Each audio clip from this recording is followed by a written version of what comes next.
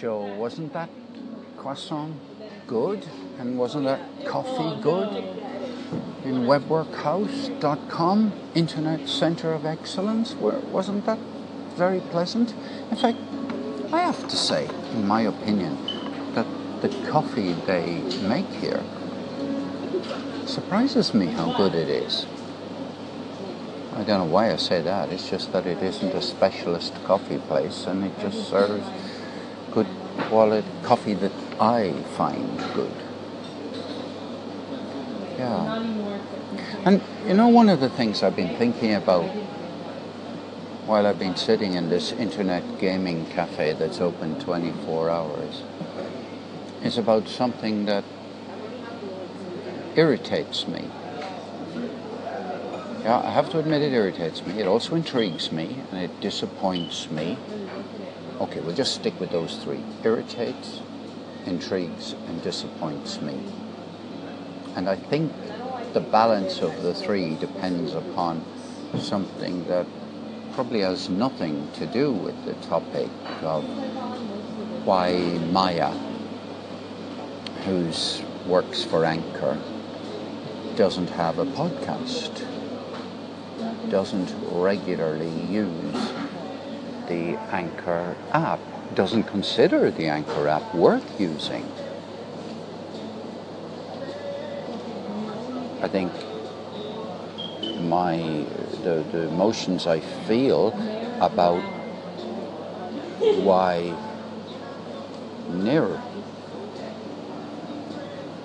the founders, let me just call the founders, because they could do a podcast together, but why they don't think that their own app is worth using and making a podcast, I have no idea. And why the new people that join the organization and have joined the organization are following their example. So you have a whole company that originally presented itself, and perhaps to a certain extent does, as being a campaigning brand in favor of the democratization of radio and making, taking podcasting, I suppose I could say, to the masses by making it so simple that anyone almost could do it, by taking away the obstacles, taking away the need to get your own RSS feed, the need to figure out what are the rules on iOS in relation to how many episodes you should make before you submit your application, and all of that. But Anchor will do it for you.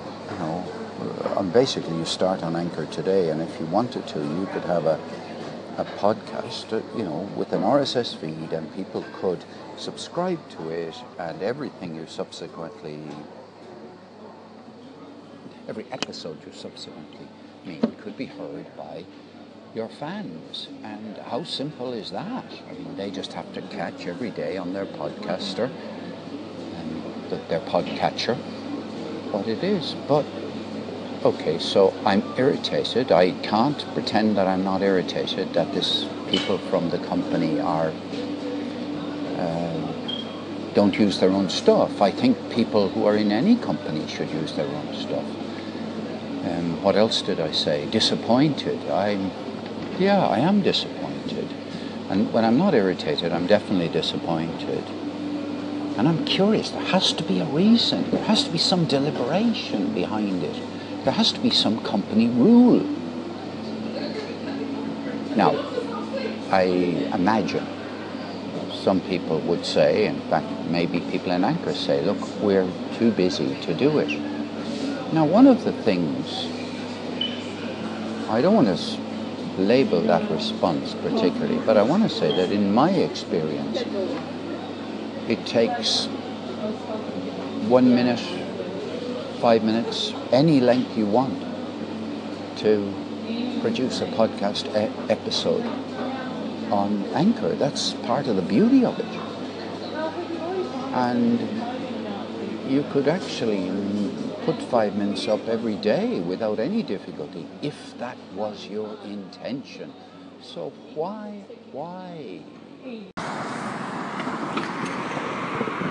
Joe, I got a couple of questions for you.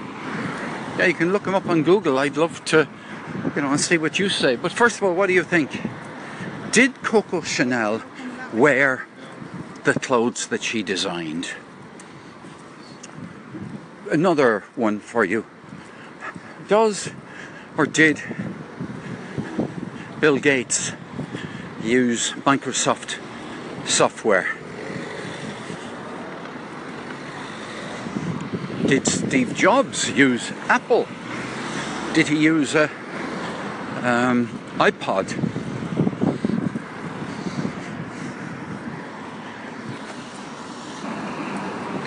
Do the founders of Stripe use Stripe? Do the family that owns Mercedes, do they drive Mercedes? Does the person who invented Skype use Skype? Does the person who invented WhatsApp, does Mark Zuckerberg use Facebook? Does the guy who founded Alibaba buy stuff on Alibaba? Do the founders of LinkedIn use LinkedIn? Do the founders of Anchor use Anchor? Does the president who owns hotels and golf clubs play golf on his own courses and stay in his own hotels? Do staff on Anchor podcast on Anchor?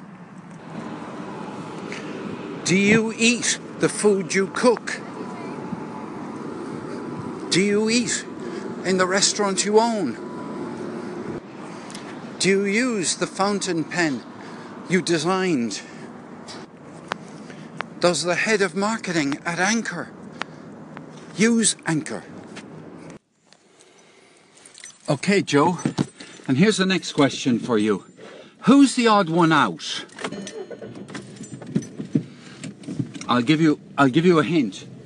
There's one among all the organizations mentioned there and all the founders of businesses mentioned there. There's one outstanding example that stands out from the rest as if it was one of their brand identifiers. After all, don't companies need to differentiate themselves in the marketplace? Stand out from the competition? And all those companies that have been mentioned there are in competition, aren't they, Joe? They're all.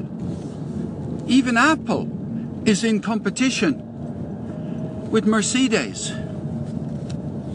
Not because they both produce motor cars, but because they're competing for the time and attention of people.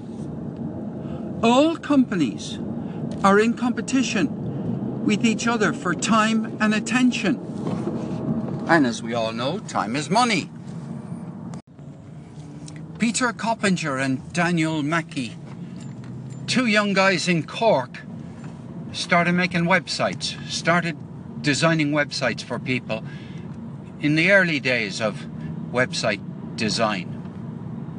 And they did it in their houses together, a bit like they did it in their back room.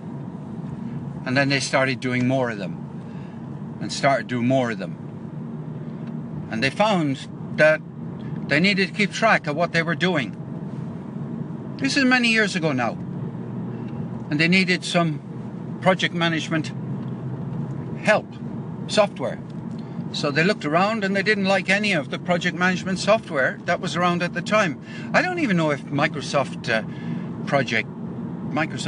Project was around at the time when they started off. Peter and Daniel weren't prepared to use something they didn't want, something that didn't suit them. So they designed a bit of software for project management. And they found that it wasn't that good.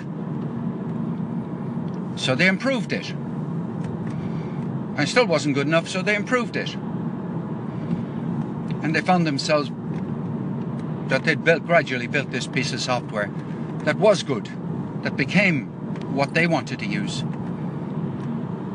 And that's the story of how these two guys in Cork went from being young techies, well, they're still techies,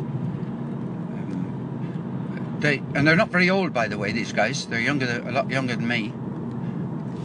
Anyway, they went to set up a piece of software called Teamwork Project Management, PM, Teamwork PM. I think it was teamworkpm.com. And just in case you're wondering and want to find them, some years later they spent all the reserves they had in the company on buying teamwork.com from somebody who had it already. And that's a story you should hear Peter Coppinger tell. Amazing story. Anyway, I'm not interested in telling you that story now, but what I want to say is that these guys gradually built up this software business, and if you want to find out who are their clients, these two guys from Cork, these two techies, you want to find out who are the clients of teamwork.com, you can look it up. You'll be mightily impressed. They have a lot of people working for them in Cork. They're a global business. I don't think they've yet hit $1 billion turnover a year, but they're big. So they developed their software by using it. And because by using it, they found out how it could be improved. They were ahead of the game. They were using something they needed, not something they thought was a good idea. And that distinction between needing something that you want to use and something that is a good idea that you think other people would want to use, that is one of the most important distinctions for people to bear in their mind and to ask themselves the question, which is it? I'm not saying one is bad and the other is good, but that's a key question in my humble opinion. So let all entrepreneurs developing software all around the world ask themselves the question, are they building something that they want to use, that they need to use, or are they just building something that other people might want? The true story of how Twitter started is not very well known. You can find some things on Wikipedia, but this is something I haven't found on Wikipedia, but I think you can rely on it. These guys set out to go, a group of guys set out to go to a conference, a very big conference. I even forget what they were going to do at this conference, but they wanted to keep in touch with each other during the conference. So they set up an instant messaging thing between themselves, where they could send instant messages to each other and only to each other, and keep in touch with each other during this at this enormous conference. So they found out some way of putting their names on it. So anyway, maybe the names came later, but that's the thing. They needed something to keep in touch with each other during a big conference. They needed that. Otherwise, they thought they couldn't succeed with what they were going to do at the conference. Now, I'm back in 2006 at this point, if you're wondering, right? I'm back before I think before they called it Twitter, Twitr.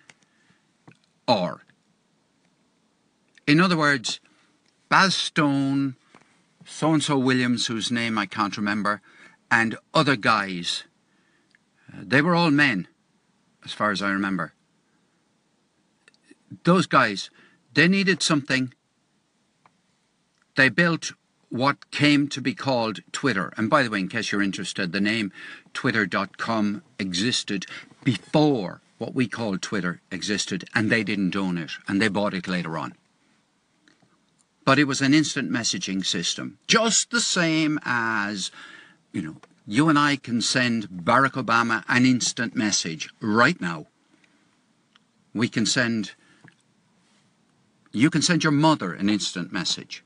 You can send Donald Trump an instant message. You can send, the President of France an instant message. You can send anyone an instant message right now. But they needed it for a practical purpose. And that's how Twitter developed. They developed something that they needed. Yeah, early on they realized that other people could want it. And when they went to whatever it is, South by Southwest, I think 2006, it may have been 2007, they blew people away by showing them what they'd got. And okay, as they say, the rest is history, and you'll find a very detailed account of it, or a fairly detailed account of it on Wikipedia. But there I come back to the theme I started in my last piece of audio, which is the theme of people who need something for something that they're doing, they build it. They're different from people who are building something that they think other people might want to use. So if you're deeply immersed and you're madly keen on podcasting, and you just don't find any of the podcasting tools that are around any good for you. So you have a need for a piece of podcasting software that will suit you. You as a podcaster, build it. You need it for your own purposes. It could even be for your own play. It could be for your own business, but you build it because you need it. And then you continue to use it. Baz Stone is still on Twitter. Isn't it Ed Williams, isn't it? Anyway, I think he's at Ed. I'm not 100% sure, I haven't double-checked. But anyway, there's that difference again. So I'm highlighting, kind of being persistent about the distinction between needing something because it'll serve you, it'll give you utility, it'll make your life better, and people who are building something, because they guess that other people might want it, and they're primarily hoping to make money out of it. Well, I've been rattling on today about how people who develop a business can be divided into two groups. Those who feel they need it and those who want to do it for other people.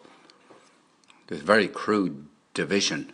And thank goodness I've got a call in from Bernie Goldbach, who has a very different take from me, and he's been around on the internet longer than me. So have a listen to Bernie. Here is a guy who was on Twitter a long time before me, and even though I've done more tweets than him, it could be argued that he knows an awful lot more about some things than me. Here, take it away, Bernie. Hey, Paul, it's Bernie in the other part of Ireland. I heard you talking about, it's kind of disappointed that you can't, depend upon the core Anchor team using the app. But it's always good, as some venture capitalists say, to never get high on your own supply. So Alex Hearn wrote this last week in The Guardian. He points out Zuck, he doesn't use this stuff. He doesn't use this social media stuff. He's got 12 moderators dedicated to deleting comments and spam from his own page. That's what Zuck does.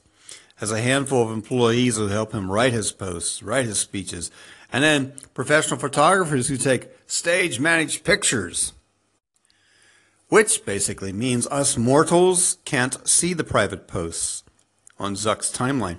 And the same thing for other major founders. They rarely use their own stuff. It's normal. Twitter. Of the company's 9 most senior executives, only 4 of those Twitter executives tweet more than once a day. Ned Siegel, CFO of Twitter, been on Twitter for more than 6 years, has no more than, 2 tweets a month. Jack Dorsey, pretty prolific, sent 23,000 tweets since Twitter was first launched, but compare that to you. So it's a pattern all across the sector of VC-funded social sites. For all the industry's focus on eating your own dog food, the most diehard users are rarely those who sit in the C-suite of the app itself. How about that? Sean Parker, he's the founding president of Facebook, talked at a conference in Philadelphia that he told that conference he's something of a conscientious objector to social media. And then other people are talking about this. I mean, like I'm seeing once every 3 days, people saying how to use social and to be dependent upon the little dopamine hits you get when in and out of it takes you off your focus, can actually maybe even damage your brain. I don't know if that's founded in any kind of scientific fact, but it's not hard finding people who are making the apps that we love to use backing off from using them even though they made them. How about that? So that's what I try to make myself only operate in a certain amount of time space. And I follow the Barbara KB rule, just diving in and then maybe just backing off. Barbara does it better than I do.